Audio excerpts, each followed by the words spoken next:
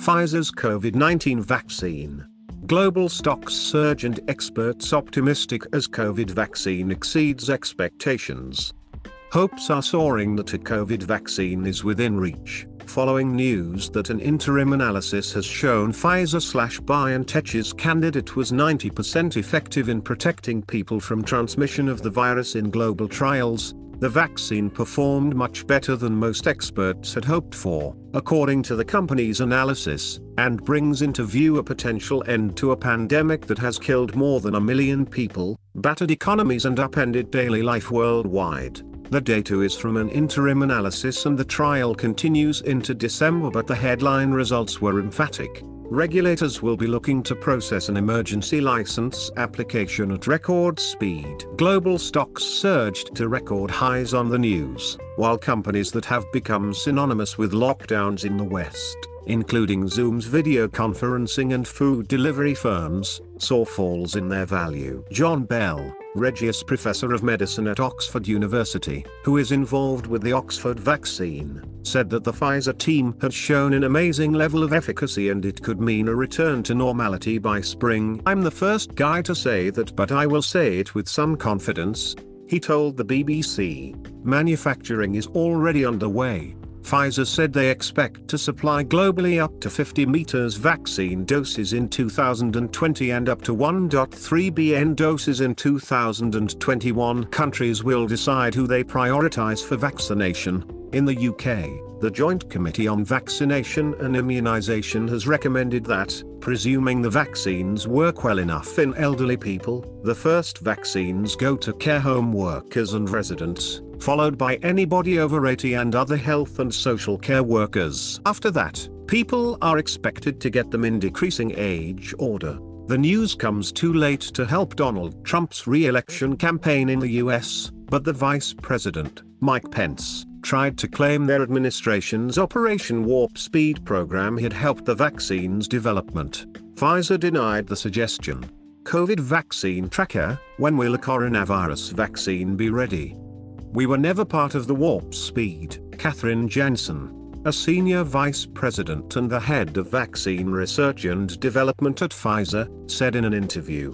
"We have never taken any money from the US government, or from anyone." BioNTech, the small biotechnology company that is the originator of the vaccine, was founded by two married German scientists, Uğur Şahin and Özlem Türesay, both born to Turkish immigrant parents, and the Austrian oncologist Christopher Huber. It originally set out to develop new types of immunotherapy for cancer, but has concentrated its capacities on the race for a COVID-19 vaccine.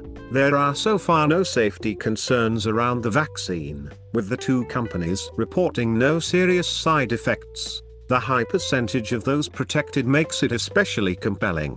Regulators have previously said they would approve a vaccine that has just a 50% effectiveness rate, protecting half of those who get vaccinated. Today is a great day for science and humanity. The first set of results from our Phase 3 COVID-19 vaccine trial provides the initial evidence of our vaccine's ability to prevent COVID-19, said Dr. Albert Bourla, the Pfizer chairman and chief executive.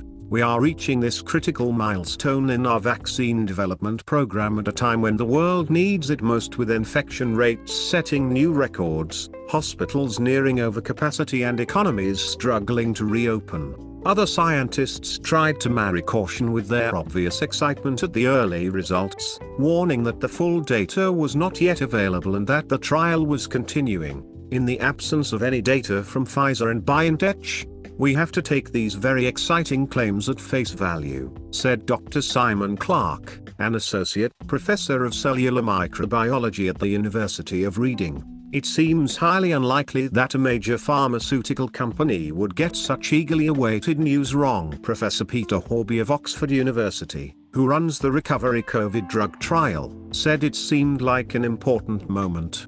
"This news made me smile from ear to ear," he said. "It is a relief to see such positive results on this vaccine and bodes well for COVID-19 vaccines in general. Of course, we need to see more detail and await the final results, and there is a long way to go before vaccines will start to make a real difference." But this feels to me like a watershed moment as news of the breakthrough buoyed the scientific community. Brazil's health regulator said it had suspended a clinical trial for China's Sinovac coronavirus vaccine citing a severe adverse event. Trial organizers said there had been a death but it was unrelated to the vaccine. The health regulator, Anvisa, said on Monday the adverse event took place on the 29th of October but did not specify if the incident took place in Brazil or in another country. It also did not give an indication of how long the suspension of the large late-stage trial might last. Pfizer/BioNTech's mRNA vaccine, which uses the genetic code rather than any part of the virus itself, has been one of the leaders in the global vaccine race. Interim results are also expected this month or in early December from trials for the Oxford University/AstraZeneca vaccine, which is based on a different technology. The Phase 3 trials have involved more than 43,000 people and are intended to establish whether the vaccine works. Volunteers are given either the COVID vaccine, which was administered in 2 shots about 3 weeks apart, or a placebo alternative such as the meningitis vaccine, and neither they nor their doctors know which they have had. There have been concerns that Black and minority ethnic populations are particularly vulnerable to COVID. Approximately 42% of global participants and 30% of US participants in the trials have racially and ethnically diverse backgrounds and appear to have been as well protected as everyone else, the company says. But one important unanswered question is how long the vaccine will last. The US and UK both welcomed the development but urged patience.